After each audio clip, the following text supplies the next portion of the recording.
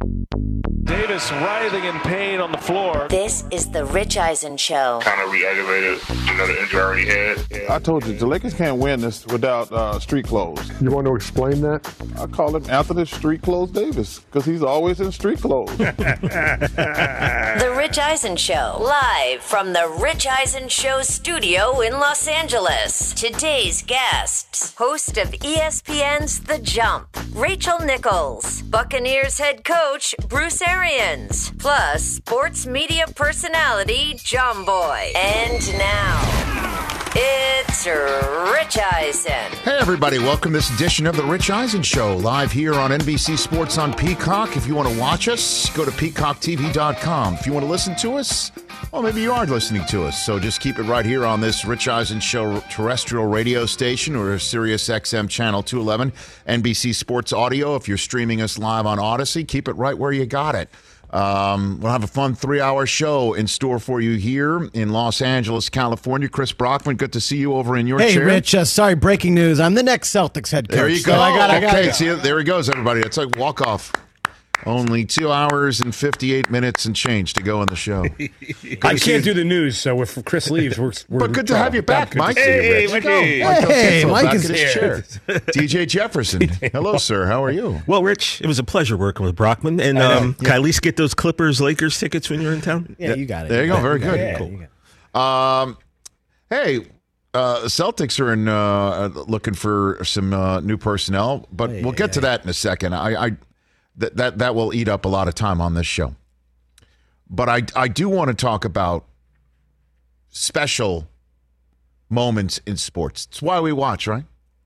Yeah. It's why we watch. It's why we're into it. You know, I know that some people put hard-earned American dollars on certain outcomes and things of that nature, and I'm totally confused by it.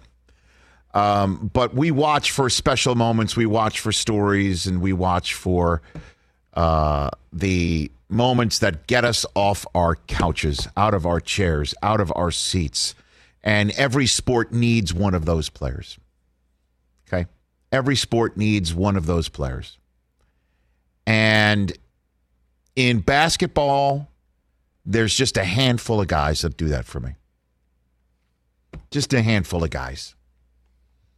Two played against each other and had incredible moments against each other do you remember the State Farm play-in tournament? You remember that one? I do. Yeah. That was fun. I remember that. Yeah, that was fun.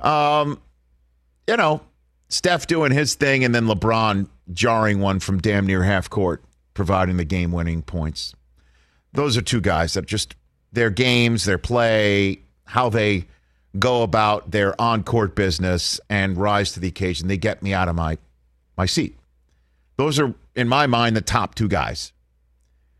And there's now a top three guy.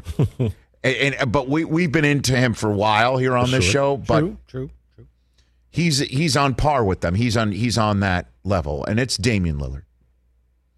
How amazing is this guy? How remarkable is this guy? How many times is this guy gonna point to his wrist because it's his time and it's because he just did something remarkable when we're all looking for it? That's the guy who gets me off my couch or woman who gets me off my couch. I mean, Serena is that in tennis for many years. Oh, yeah. But the athlete who gets me off the couch is the one who consistently does it when we're all expecting the athlete to do it. And everybody who's competing against the athlete is looking for it and is trying to prevent it and cannot. That's Damian Lillard. A three-pointer to force overtime, a three-pointer to force double overtime. And when he doesn't make one, you see the opposition like Austin Rivers looking to the heavens like thanking the basketball gods it didn't jar. And you're also thanking the basketball gods when this player passes it off like an incredible dime to Robert Covington, who blows the dunk. Yeah. A pass across the court that gets tipped in the hands of the usually very dependable C.J. McCollum, who takes a step back and steps out of bounds. And that's all she wrote because, hey, by the way, Jokic had a 40-point game too, and the Nuggets are a revelation in their own right. The Jokic, what is that? Can you call it a skip pass when it's literally from the front row to go throw it to MPJ in the corner, who jarred the three? Yeah, big shot. That was the huge shot of this game. There's so many huge shots. But that pass out of the double team,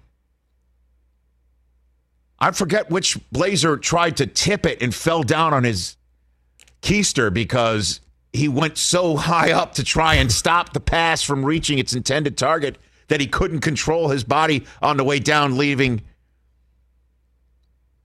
the wide open three to be jarred.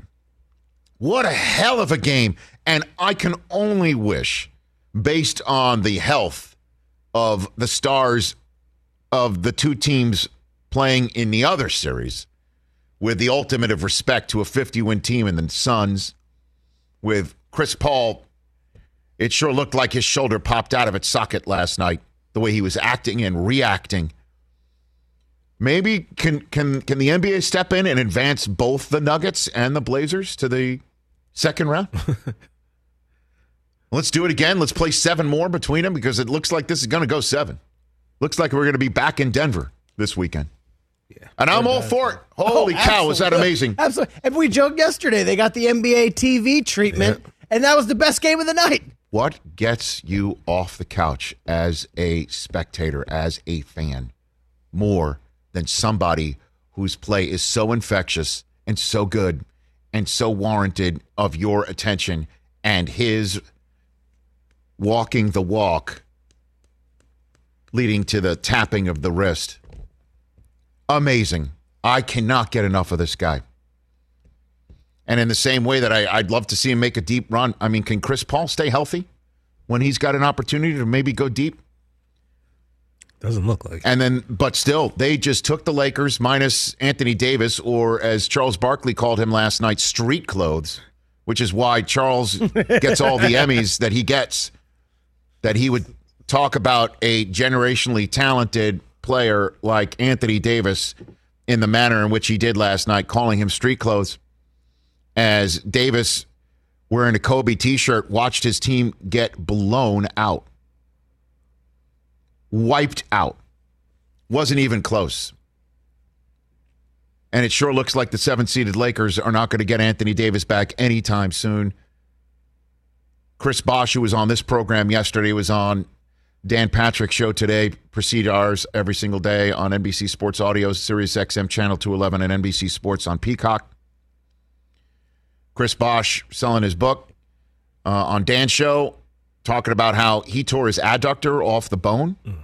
Or he tore his adductor muscle in a playoff series once, and he, on Mother's Day, and he couldn't even think of going back on the court for 3 more weeks. Doesn't know what Anthony Davis is suffering from, but he thought Anthony Davis's next game will be next season. Yikes. Is what his guess was, just looking at this injury. So it looks like the Lakers are there's the playoff fork. I know Kenny Smith has the fishing meme, but there's a playoff fork, and it looks like it's about to be stuck in the Lakers. Hard to think that they're going to be able to perform at all in championship quality with LeBron still not, if you will, 100%. Anthony Davis in street clothes. And there's no third man on this team, like, say, the one that we saw with the Nets last night, who passed the audition, the first round, to use a Beatles term. Fun game of basketball last night in Denver, and the rest. Nets finished off the Celtics as we expected, and the Lakers getting blown out. There is a Game 6 coming back at the Downtown Hoops Dojo here in Los Angeles later on this week, but I don't see that doing anything except maybe extending the Lakers' ultimate misery. We'll see how Chris Paul is. But, man, do I love Damian Lillard. Moving to your team, Chris, who knew when Brad Stevens walked off that court last night as the Celtics get eliminated by the Nets, then it would be, for all intents and purposes, his last game as the head coach of the Boston Celtics.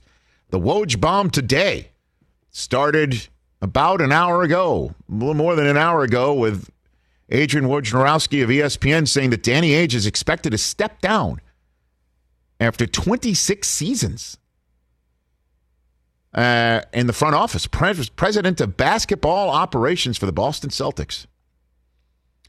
And then Brad Stevens is moving on up. He's the one taking over for Danny Ainge, leaving the question as to who takes over for Brad Stevens. And on behalf of the rest of the NBA, who sees the Celtics come out of timeouts prepared to score successfully more often than not because of what's being cooked up on a magnetic board or a grease board by Brad Stevens. Thank you, Boston Celtics, for this maneuver. And I know that the Celtics are less than and have been disappointing in the last couple of years or 2-3 years, but hey, you know, maybe that's why Ainge is stepping down, because there's no super team there. They're not going shopping for groceries like everybody else, and there's no superstar there that's concocting a way to get somebody like Anthony Davis on the team or Kevin Durant on the team or James Harden to the club. They're just trying to build it with young stars, one of whom got injured for the season right before the playoffs, where it didn't look like they'd make a deep run anyway. And so thus, who wants to coach two kids 25 and under, and Jaylen Brown and Jason Tatum and the rest of that team that Danny Ainge has put together with Kemba Walker, who I think I saw your lovely mother of your child tweet out a terrific tweet today. Yeah. Sarah Tiana tweeted out Kemba Walker cutting down the Nets, beating Butler back in the day. Yeah, ended Brad Stevens' coaching career twice. Which is one way to put it. The other way is I would love to, can't wait for, it will be fork and knife out, napkin tucked into my chin, under my chin in my shirt. Can't wait for that pre-round 2 Zoom with Kyrie Irving. Kyrie, your thoughts on Danny Ainge no longer being in charge of the Boston Celtics, and now your old head coach now being in charge, and your team was the one who ended that reign in Boston. Your thoughts, Kyrie Irving. Will he take any sort of veiled shot? Will he go higher ground, highbrow? Will he go highbrow and say, yeah, I'm ready to turn the page? You're like, who cares? Celtics fans, who cares? Oh, I can't wait, please. Kyrie's a loser. I would say the opposite of a loser. I'd say he's moved on to the second round, and he's got two generationally talented Hall of Fame teammates to try and go deep in. Great. Good for him. Oh, by the way, for his childhood favorite team, too. Of course. Because he grew up a Nets fan out there in New Jersey. Yeah. Who didn't just fall head over heels in love with Drazen Petrovic and hope to be a Net one day? There's a lot of salt coming from over that side of the studio. Well, I don't blame you now. because, Man. I mean, because Ainge is the one who did somehow Jedi mind trick the Sixers into taking Markelle Fultz and allowing him to just take now, Jason why are you Tatum. dragging me into this now? Like, I was on your side, and you bring up something that hurts me. Because it's not like Ainge is a total piker at this job. Okay, that there he's were one of the best. That there were teams that he built with Doc Rivers as the head coach. Yeah, there are banners in the TD Garden. People in Boston are going to try to make it seem like, you know, Brad Stevens was a failure as head coach and Danny Ainge was a failure as general manager. Like, come on, I'm not here for that today. They were not. They just didn't.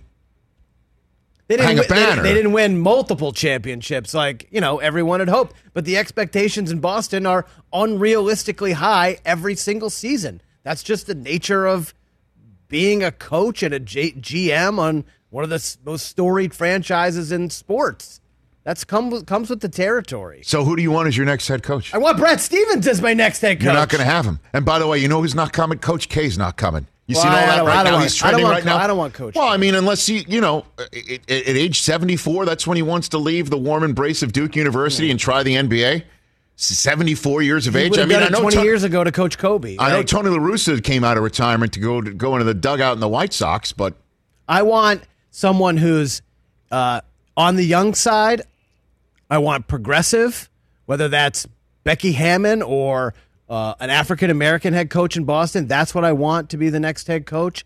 I want someone who can tap into these young guys. There's a lot of reports about maybe they were tuning out Brad. Maybe there was some unhappiness in the locker room. Let's right that ship. We've got two amazing young talented players under the age of 25. Let's build around these guys. Don't touch my coach in Michigan. I would love to have your head coach. I do not want Jason Kidd, so people can stop tweeting me his name. Why don't you want Jason Kidd? Jason Kidd is not a good head coach.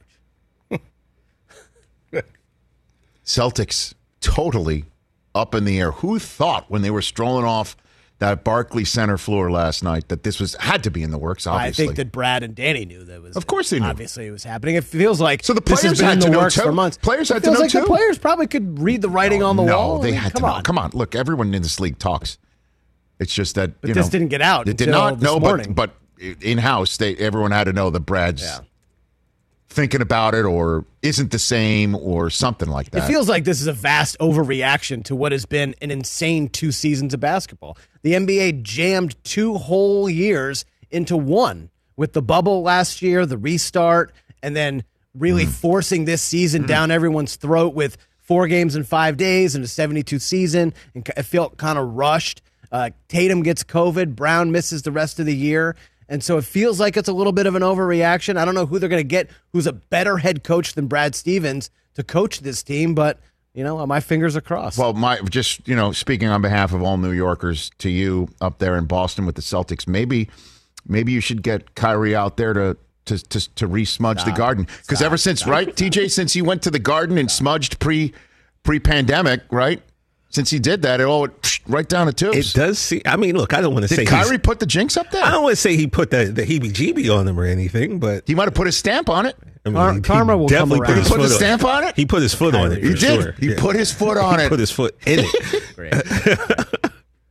All right, hold on a minute. So let me get my professionalism back. Yeah, laugh it up. Look, Rich, I'm in no position to laugh because I've got a dominant big man who might not be playing. Okay. I'm a little worried myself. You know who's the perfect guest? Rachel Nichols is about to join us, my fellow nominee for Best Studio Host. The Emmy Awards are a week from last night.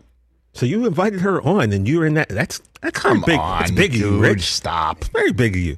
And then the Ball Brotherhood takes back over with Bruce Arians in hour number 2. And John Boy, I told you we were going to try and get into this whole sticky substance on baseball stuff. It's crazy, man. Yeah. He had an incredible breakdown on YouTube based off of that Mike Schultz, the manager of the St. Louis Cardinals. Is that a rant? Would you say a rant? Post-game rant? Yeah. When Country Joe West made his pitcher change a cap? I think it's a rant. John Boy, hour number 3. 844-204-RICH, number to dial right here on this edition of The Rich Eisen Show. We are back with Rachel Nichols right here on The Rich Eisen Show with everything going on in the NBA. Let's talk about Callaway Chrome Soft before we go to break. Xander Schauffele, John Rahm, Phil Mickelson all hit bombs with their Callaway Chrome Soft golf ball. Callaway doesn't just make a better ball for tour players. They make a better tour ball for everyone, and that includes somebody like me. Whether you're a pro, a low handicapper, or someone like me, I'm in the gray area in between. You want the best performing tour ball, and there's a Chrome Soft for you. I use the original Chrome Soft. It's Callaway's #1 selling tour ball because most golfers love the combo of incredible distance, soft feel, and short game control. There's Callaway's #1 ball on tour, which is Chrome Soft X, and the amazing greenside action there. You'll love it. But if you really want to hit the bombs, Callaway's longest tour ball, the new Chrome Soft XLS, is the one for you. It's better for everyone, folks. Chrome Soft isn't just better for everyone. Find your Chrome Soft today at CallawayGolf.com/Chrome Soft. Back with Rachel Nichols, the host of The Jump, when we come back. Let's talk O'Reilly Auto Parts, people, or as you might know from their jingle, O'Reilly Auto Parts. They're in the business of keeping your car on the road. O'Reilly Auto Parts offers friendly, helpful service and the parts knowledge you need for all your maintenance and repairs, because you know when you need your car fixed, you need somebody who knows what they're talking about and is helpful, has a smile on their face, and gets you back on the road. They've got thousands of parts and accessories in stock, either in-store or online, so you never have to worry if you're in a jam. The team at O'Reilly Auto Parts can test your battery for free in or out of your car. If it needs to be replaced, they'll help you just find the right battery for your vehicle. Need your windshield wipers replaced, a brake light fix, or a quick service? They'll help you find the right part or point you to the nearest local repair shop for help. Whether you're a car aficionado or an auto novice, you will find the employees at O'Reilly Auto Parts knowledgeable, helpful, and the best of all, friendly. Stop by O'Reilly Auto Parts today or visit us at O'ReillyAuto.com/Eisen. That's O'ReillyAuto.com/Eisen. Afford Anything talks about how to avoid common pitfalls, how to refine your mental models, and how to think about how to think. Paula, while certainly you can mess up on $1 million a year, it is far less likely than it is on $30,000 a year. Right. I would meet wonderful people that were struggling with a budget that was super tight. It was 100%. You need to make more money. Make smarter choices and build a better life. Afford Anything, wherever you listen. How did you wind up at Weber State, Damian? How did that happen? Just didn't get recruited. I remember, going into 11th grade, and nobody on my AAU team was getting recruited, and the guy that I played for, Raymond Young, was like, he had a lot of college coaches that were his friends, and he was connected because he had sent so many players off. And I remember he got together all the best guards in my class in Oakland. Me, Kwame Vaughn, there was another guy a year behind me that played a few years in the league when I first got in the league, Will Cherry, who plays overseas now. My best friend, PJ Taylor, we all went to a gym, and he got this coach from Loyola Chicago, how funny is that, to come watch us work out. And he came, and we all worked out and played one-on-one and did all these drills and stuff. And they started recruiting me kind of just based off of that, but I felt like it was more of a favor.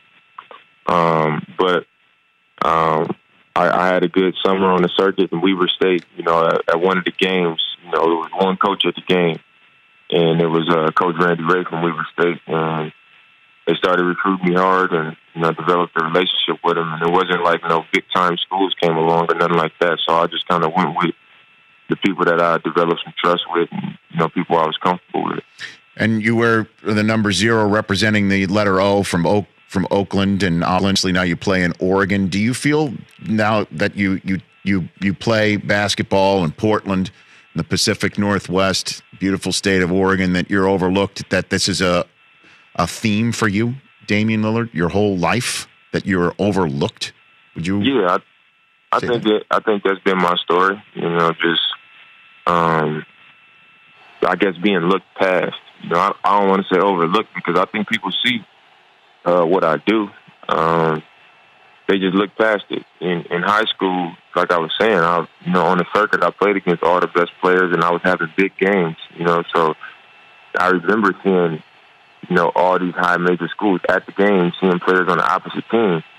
So, they had to see what I was doing. They just looked past it, because they was looking at something else. Same thing in college. I would have big games when I played against big schools, and they was there to see somebody else. So, and I think now being in Portland, people got to stay up late on the East Coast to watch us play. We don't play on TV, 2 and 3 times a week. So I think it's easy to look past it. So, I think that's just been my story. Love Damian Lillard. Love chatting with him and watching him play. Everybody go to our YouTube stream for more. 844-204-RICH, number to dial. We just showed Damian Lillard on our program from just a couple of years ago. I just love his energy. I love the way he plays. I love all of it. And I mentioned how, he's up there with Steph.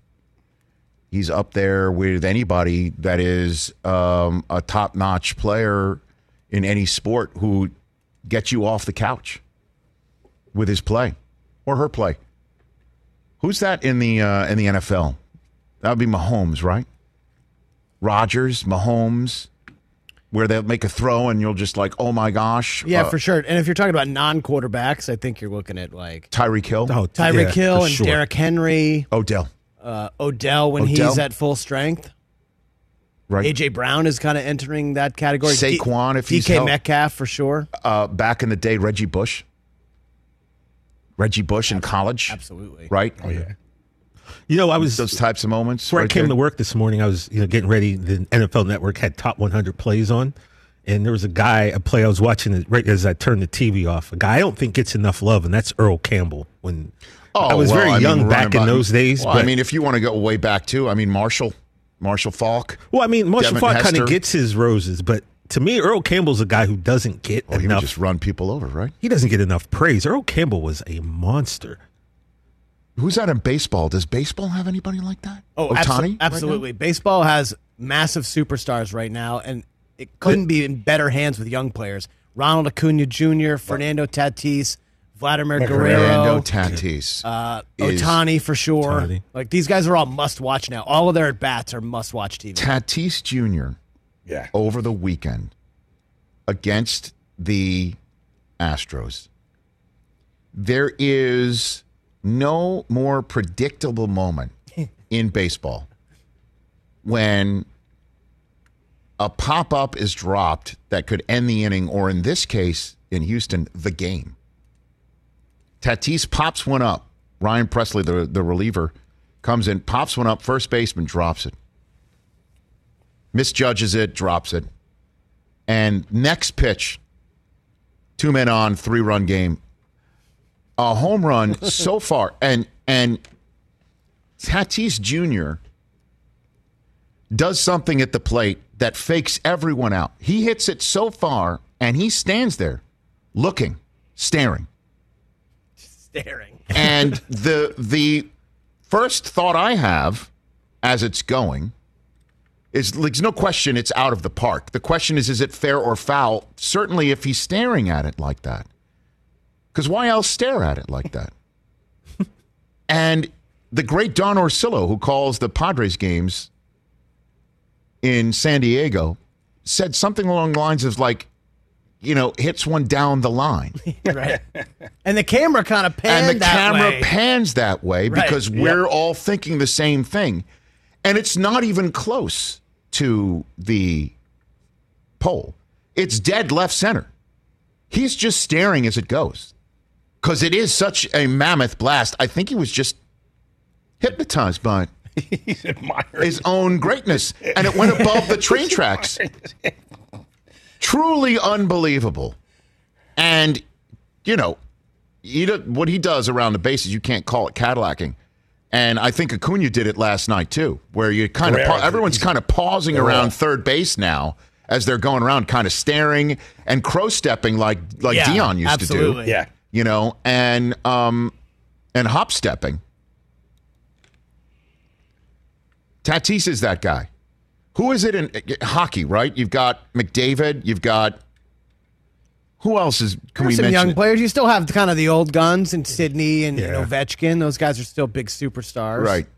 I know we're kind of dipping our toe in a pool that we don't talk about very much. True, I don't want to watch much hockey, but yes. There are some. I can't believe the superstars Sabre there. fan sitting in the back, at the controls of this show, is not chiming in on this front. There are 0 Sabres worth watching, is what Mike Hoskins has just chimed in with.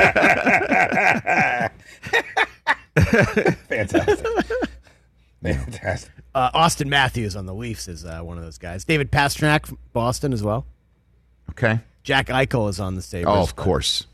But that's, it's all kind of a conversation right now that Damian Lillard, brings to my mind, to say the least.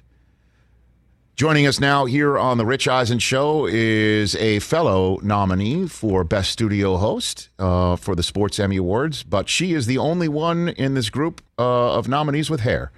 The host of The Jump on ESPN, the Emmy-nominated host Rachel Nichols here on the Rich Eisen Show. How are you, Rachel? Hello, Mr. Eisen. How are you? I am doing very well. I guess I'm I'm doing better than the Celtics organization, I think, right now. Well, you're probably having a less surprised morning than How about they are. that? Well, but this had to be in the works, right? I mean, as we're going through the throes of the season, are you surprised by the maneuvers in the front office and Brad Stevens last night strolling off Barclays Center, having coached his last game, it appears, for the Celtics? Yeah, I mean, look, I spoke to Danny Ainge just this Friday.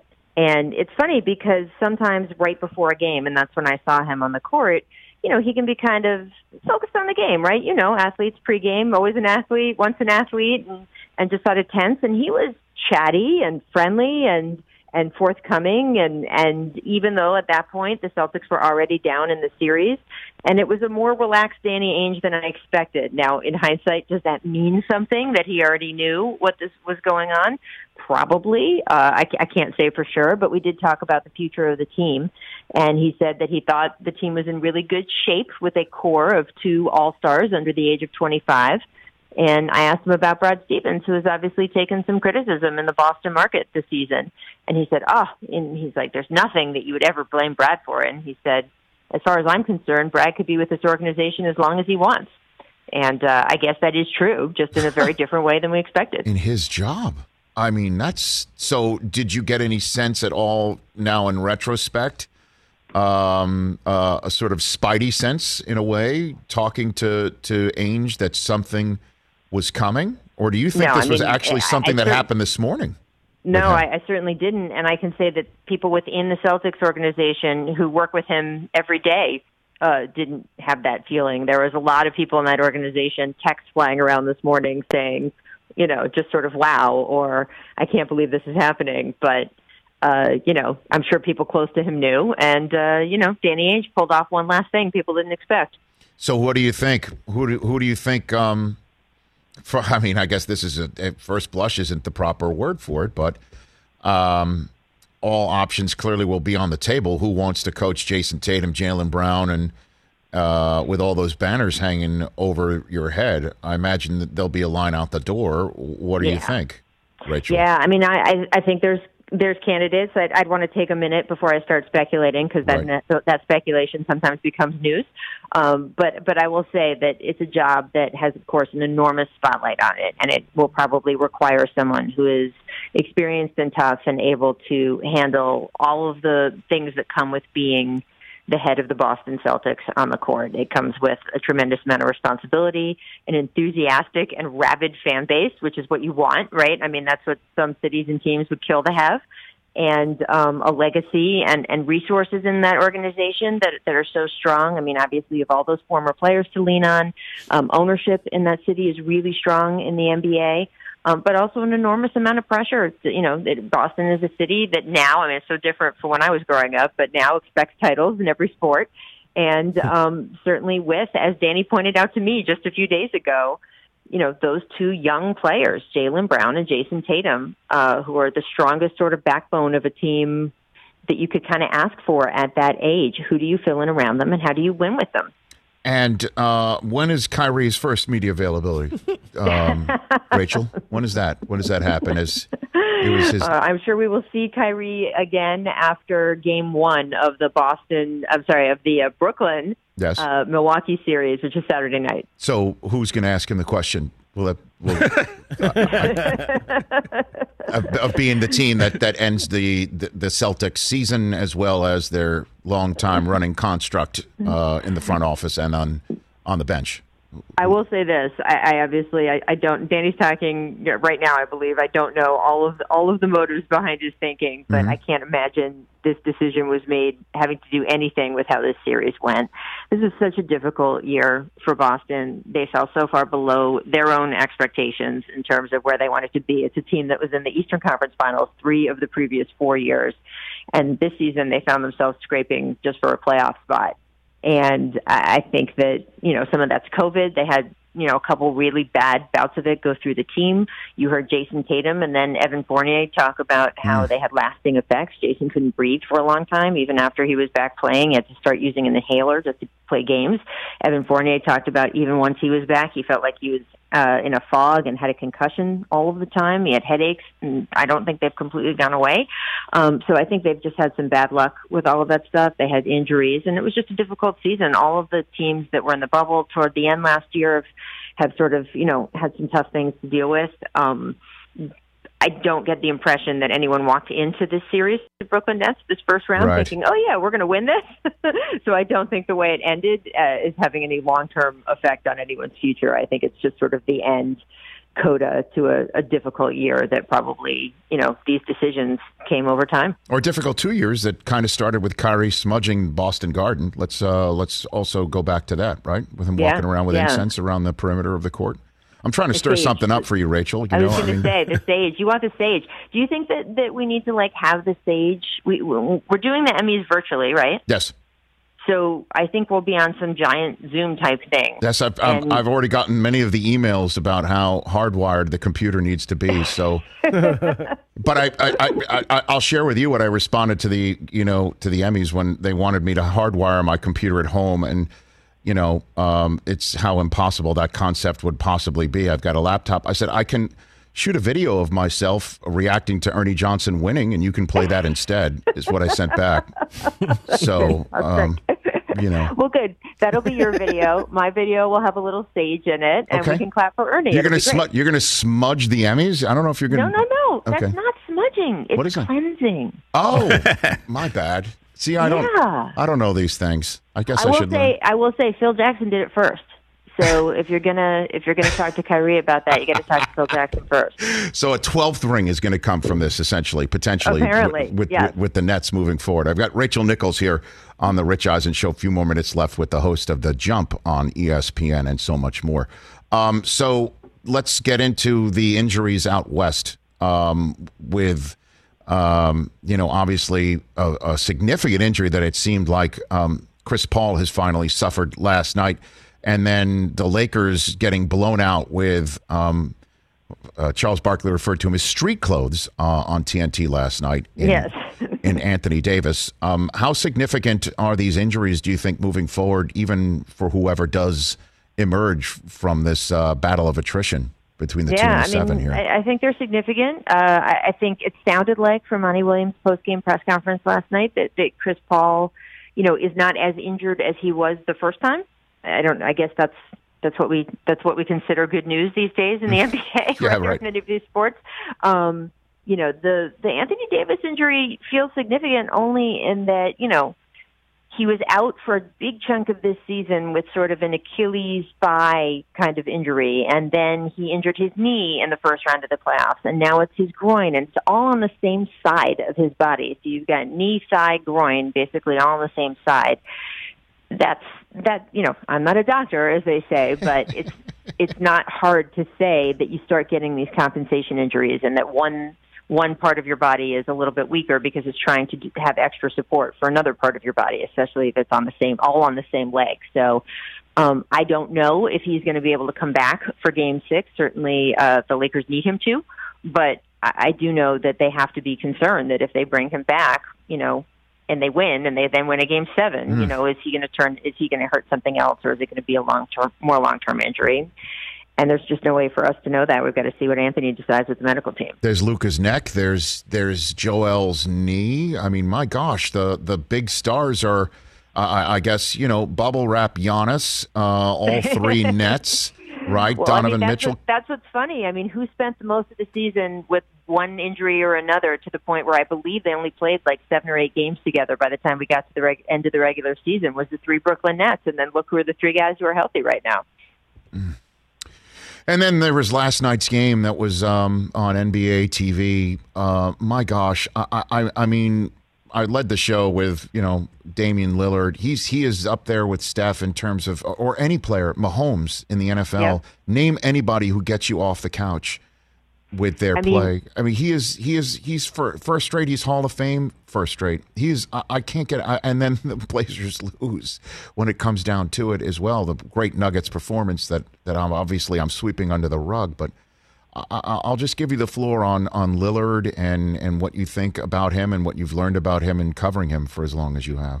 Rachel? He's so fascinating, right? I mean, this is a guy who's been undersized ever since he picked up a basketball, went to a college that I think a lot of people have only heard of because of him, and certainly not someone tabbed to be one of the best players in the NBA. And none of that has ever mattered to him. And that's easy to say, right? You know, we got a lot of young guys with chips on their shoulders saying, yeah, I always believed in myself. Yeah, I knew, and I used the haters for fuel. But it's a lot easier to put on that front and that bravado than to actually believe it and do it and have that faith in yourself and your core that even when the world is telling you over and over again, this just isn't for you, being able to say, yeah, I actually know it is, and I know better, and I know what I can do, and I know what I can become. And I've always been fascinated that Dame has had that in him in such a certain way. And then, his just absolute belief that there's no excuses and that, whatever he has around him is what he has and wherever he goes is what he does. And we saw that last night. I mean, the amount of, quote, support he got on that court it's not what anyone in Portland's locker room would want. I mean, the shot chart of everyone except Damian Lillard in the 2 overtimes on the Portland side, it's embarrassing. And the fact that he just kept shooting and kept going through all of that. And then you also have to credit the Nuggets. I mean, I know you said no disrespect to them, but I mean, this is a team that lost its second best player and only won really after that and has kept its nose in the series and now leads it, which is an incredible story on that side.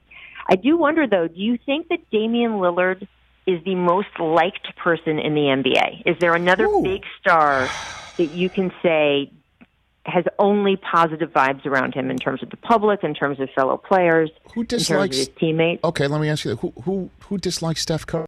Like, what human being dislikes Steph Curry? I couldn't agree with you more, Rich. Does he have I find haters? it impossible to dislike Steph Curry, but go on the internet. There's a whole section of Steph Curry haters to the point where it's become part of his kind of public persona that he doesn't pay attention to them. I don't understand how you can watch Steph Curry with anything except wonder and awe and appreciation, but there's certainly a segment of NBA fans who don't like him. There's certainly a segment of NBA fans, as we know, who don't like LeBron, who don't like James Harden, who don't like Kyrie, who don't like Kevin Durant. I cannot think of anyone else in the league who's in that top group of guys who is as beloved universally. And there is one public opinion on Damian Lillard. That's it. I've not seen another one. Well, maybe it's because he hasn't won a championship to piss people off or multiple championships. I'm serious. You know what I mean? No, I think that's part of it. He is an underdog. He is eternally an underdog, right? Everybody loves an underdog. And people love Steph as an underdog when the Warriors were underdogs. This year. This year. They loved him this year. They loved him in 2015. They didn't like him. An underdog, and that team was underdog. You didn't like him maybe when he's cutting down the nets or cutting everybody's season short. You know what I mean? Like, or they thought that, they were unfairly teaming up with Durant. You know what I mean? Like maybe that has something to do with that because it can't be his persona or his way of going about his business or, being a family man and a doting husband. I mean, my goodness. So, but maybe that's why Lillard just needs to win one to piss some people off, and I'm sure he wouldn't mind doing that. That's the way I'm looking at it for the Emmy Awards too. To be very honest with you, everyone's just. That's how I feel about. I mean, you. By the way, I love the whole self-deprecating act on your part, and I appreciate that. And your humility is actually genuine. I've known you for a very long time, but there is no reason that you should not be recognized for the incredible work you do. Oh, thank you. I know you're not going to give me too much airtime to talk about that. No, and I'll say right back at you. Rachel, there's no question about that as well. And I just don't know the way the whole system works. I'm just honored to be mentioned. How does that sound?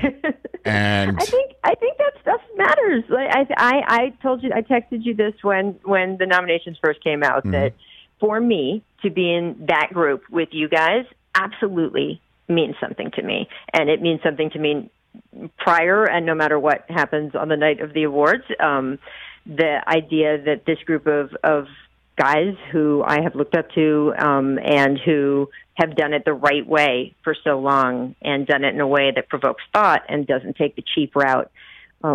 Rich, your ability to have thoughtful conversation on this show over and over and over again every day, that is a level of excellence that I just don't think people realize how hard it is to achieve. And so for me to just be in that group of people Thank you. is legitimately an honor to be nominated. And it's probably not cool to say that. You're supposed to think it's no big deal, and I don't care. No. I do care because it's awesome. Someone said my name in the same sentence as yours, and that's pretty great. Well, you deserve it, Rachel, and thank you for saying that. And if you win and you see me looking like Michaela Maroney, it's just my resting Emmys face, okay? So it's got nothing to do against you. Well, internet connection clearly is what it's going to be. Thanks for the call, Rachel. Have a great show today. I'm sure you've got a ton to talk about. I can't wait to see it. We do indeed. Thank you. Check out Rachel Nichols, the Emmy-nominated host of The Jump on ESPN. Resting Emmy's face, everybody. I like that. Maybe that'll be our new fantasy team name. All right, we'll take a break. Lots to unpack right there, and we will attempt to do so when we come back on The Rich Eisen Show. 844-204-RICH, number to dial. What's up, everyone? It's Reality Steve, your number one source for all things Bachelor Nation and reality TV. Every day, I'm giving you the behind-the-scenes juice and your info on all your Bachelor Nation stories, and also interviewing some of your favorite reality stars. My name has been synonymous with spoilers, but I'm so much more than that. Give me a listen. The Reality Steve Podcast, part of the Believe Network. Just search BLEAV on YouTube or wherever you listen. Congratulations, Bruce. Congratulations. Oh, man. It's just sank in about halfway up the river holding the Lombardi trophy, and a shed of tears said, holy shit, we did this. You know, Coach, it really is a remarkable run that your team went on, obviously, from week 12 all the way through to that podium. And it's interesting. See, it didn't happen until the boat parade where it actually sunk in to you, huh? Yeah. It really did. I mean, okay, we got to Lombardi, we're on the boat, everybody's there, fans on both sides, and then we hit a certain spot that was like fans hanging out of buildings and hotels and top rooftops. So I'm like, I got to Lombardi, and I'm like, even with my bad shoulder, I got it over my head going, all right, we won the damn Super Bowl. Now, when on Super Sunday did you say, first cross your mind, Bruce? You've been there, done that, obviously, so you know anything can change, where you thought, okay, this I think this is going to happen tonight. When was that for you? Not until Devin's interception at the end. I mean, Patrick has come back so many times. He's such a great player, and until we intercepted that ball, I said there's just not enough time for them to get it back and get us. And I put that hat on, and all of a sudden, I got my first Gatorade bath. That actually hit me, because the only other one I ever had was back at Temple, but I had brought a brand new suit, and I was not going to let them get me. I was quick back then, Rich. They couldn't catch me. But I just sat there, and when the Gatorade hit me, it was like, I've been waiting for this for like 30 years.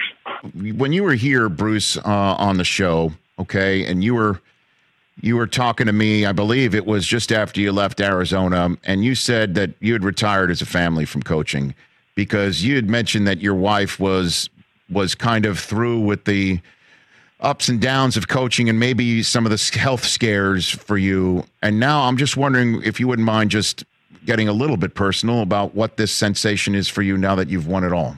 You came back and you got that trophy. Yeah, I mean, we actually just got off a plane back here at the lake, and to be home, what she's been through for the last 50 years is, our 50th wedding anniversary is June 12th. And hopefully COVID's over by then and we can have a party. But, I mean, what she's been through, moving her 19 times and getting back here, she's enjoyed this process this year as much as anybody. And I wouldn't have gotten back in coaching if she wasn't all in. And she's been all in, and Tampa's made it so, so special. Again, I cannot thank the Glazier family enough for everything they've done for my family. Bruce Arians coming up in 10 minutes' time, his latest appearance right here on The Rich Eisen Show. Back on our radio and television simulcast. 844-204-RICH is the number to dial. It sure sounded like Danny Ainge did not let anything out of the bag. Yeah. If he's talking to Rachel Nichols on Friday, and she's been around a while, and she knows the organization, knows this guy, and he didn't let on at anything. And he said, today's not a great day, is what he said during his press conference that went on during the moment. Is it possible that this thing came down in the last 24 hours? I know you say that there's been a lot of talk about, rumors and conjecture and whatever, and you're out and Brad goes up is something that ownership would have had to have mulled for a while. Well, based on some of these quotes that are coming out, Ainge is not done. He's not done based on the quotes that I'm seeing. I don't mean to cut you off. No, it's okay. He said he hasn't thought about a future. One team I did see being thrown about as a rumor this morning about Danny Ainge was the Utah Jazz. Well, I mean, he's Mr. BYU. Yeah. So. It sounds like Brad was willing to do whatever the Wick with Grossbeck, who owns the team, and they wanted to do, whether that was remain as head coach or help with the process of finding a new president. And then Brad just kind of threw his name into the hat, and they were like, okay, yeah, let's go in this direction. And the wear and tear of doing both jobs just wasn't a realistic plausibility. So if Brad Stevens is thinking, let me get out of the coaching game, okay, let me get out. At age 45, right? He's 45. At age 45, let me get out of the coaching game. And I've now seen enough of the NBA where I can figure out how to put together a team. And I also know the locker room better than anybody of the current roster, because I've been in the heat of the battle with these guys day in, day out, on the buses, on the plane. Like, I'm there. I know the way this operation works, and I've seen what the NBA works. How far from reality was the idea that he would take the North Carolina coaching job? Or go back to Indiana. You know what I mean? Like, right. Like, let me coach the Hoosiers. Right. Because I was a Butler guy, and let me go back. Like, how far, how in a different galaxy was that? I think very far, obviously. Because there had to have been, when that was all happening. Were they flying Tic Tacs or whatever? Right. When that was happening, these things had to have been in the works. Had to have been. Yeah. And Ainge might have thought this could happen. Boy, let's force a game 6. Let's force a game 7. I think what I'm most excited about now that this is a reality, in the last couple hours, right? I think what I'm most excited is to see how differently Brad views the roster and the construct of how the team is put together right now from what Ainge thought and Ainge's view of it. Now we'll know what Brad really thought of the team that Danny put together. How about the one? I know I've got a guy in my mind who might be that default line there. About what Ainge thought, what he thought. What's that? Kemba Walker. Yeah. I think Kemba's gone. I mean, who's going? I mean, that's a big fat. I don't know contract. who's going to take him, but he you know just what I mean? Like, fit with. I just don't. Yeah. I don't, and that's total conjecture. But that was Kyrie not working out, and then Kemba Walker coming in was kind of the 1-2 combination that led to the end of the Ainge era in Boston. I think that's super fair to let's go for Kyrie. Let's go. Yeah. Let's go for Kyrie. Yeah. And let's make that work. And then that doesn't work. And now let's go get Kemba Walker. And really, when you sign a free agent guy like that guy's got to be an all-star. Yeah, and that guy's got to be your third man in with Brown and Tatum in a division that's got, well, obviously when they made that move at the time, Harden was still in Houston, but I mean, Brooklyn's got the 3, and the Celtics have possible 2 here because they're young. But that's what's going on there in terms of building a championship in the NFL. The reigning Super Bowl winning head coach, Bruce Arians, great to check in with him, and we will do so when we come back on this edition of The Rich Eisen Show. And I don't want to put the end on this particular moment, but it's hard not to look back at it. If Gordon Hayward doesn't get hurt, I think it's all completely different. That changed kind of everything, that moment in time. 5 minutes into his Celtics career, it all changed. And it sent everything, looking back now, it sent everything on this path that we're at today. Well, because Kyrie didn't work out there because Hayward wasn't there. And I just think, Kyrie ended up getting hurt himself. Right. And then this young team who didn't know any better, all 21-year-olds, and Terry Rozier took them to within Scary 4 minutes. Terry, man. 4 minutes of the NBA Finals. Remember we had Drew Bledsoe on as a guest because he was wearing a Bledsoe shirt because he was making fun of Eric Bledsoe. But, right. So it really all goes back to that moment. If Hayward never gets hurt, this is all different, in my opinion. That's the sliding door moment? I don't know. I think trading for Kyrie was... I mean, I think that's all... Because Kyrie was not... I don't know. He wasn't... He was never not comfortable built for there. Boston. Yeah, I don't think he was built for Boston. But then why say... My dad played here. I'm going to wear his number. It's going in the rafters. I want to re-sign. Because why say all that? Then? Because he maybe believed it. I don't know, or he was trying to make himself believe it, or he. I don't profess to be able to get into the mindset of him. Anyone can, but yeah, I mean that's part of the reason. It's one why of the biggest what ifs in NBA history of the last decade, 20 years. They gave him the shot. Okay. You want to be out of LeBron's shadow. You want to do it yourself. This is your team. This is your team. This is your town where Big Papi is lionized and Brady walks on water, and do it here too. You can put yourself in that pantheon. That's what was going on at the time. Those were the two guys that went and knocked on, Durant's Hampton's door to try and get him to go to Boston. Yeah, absolutely. So Durant says, no, I'm going to Golden State. They trade for Kyrie, sign Gordon Hayward. He hurts himself. That's it. That's the sliding door that led to the ultimate end. But what did work out, was telling the Sixers, let's swap picks. You take Fultz, we'll take Jason Tatum. Second time you brought that up today. And we're just 1 hour in. I mean, it's the truth. Just spitting facts, hashtag.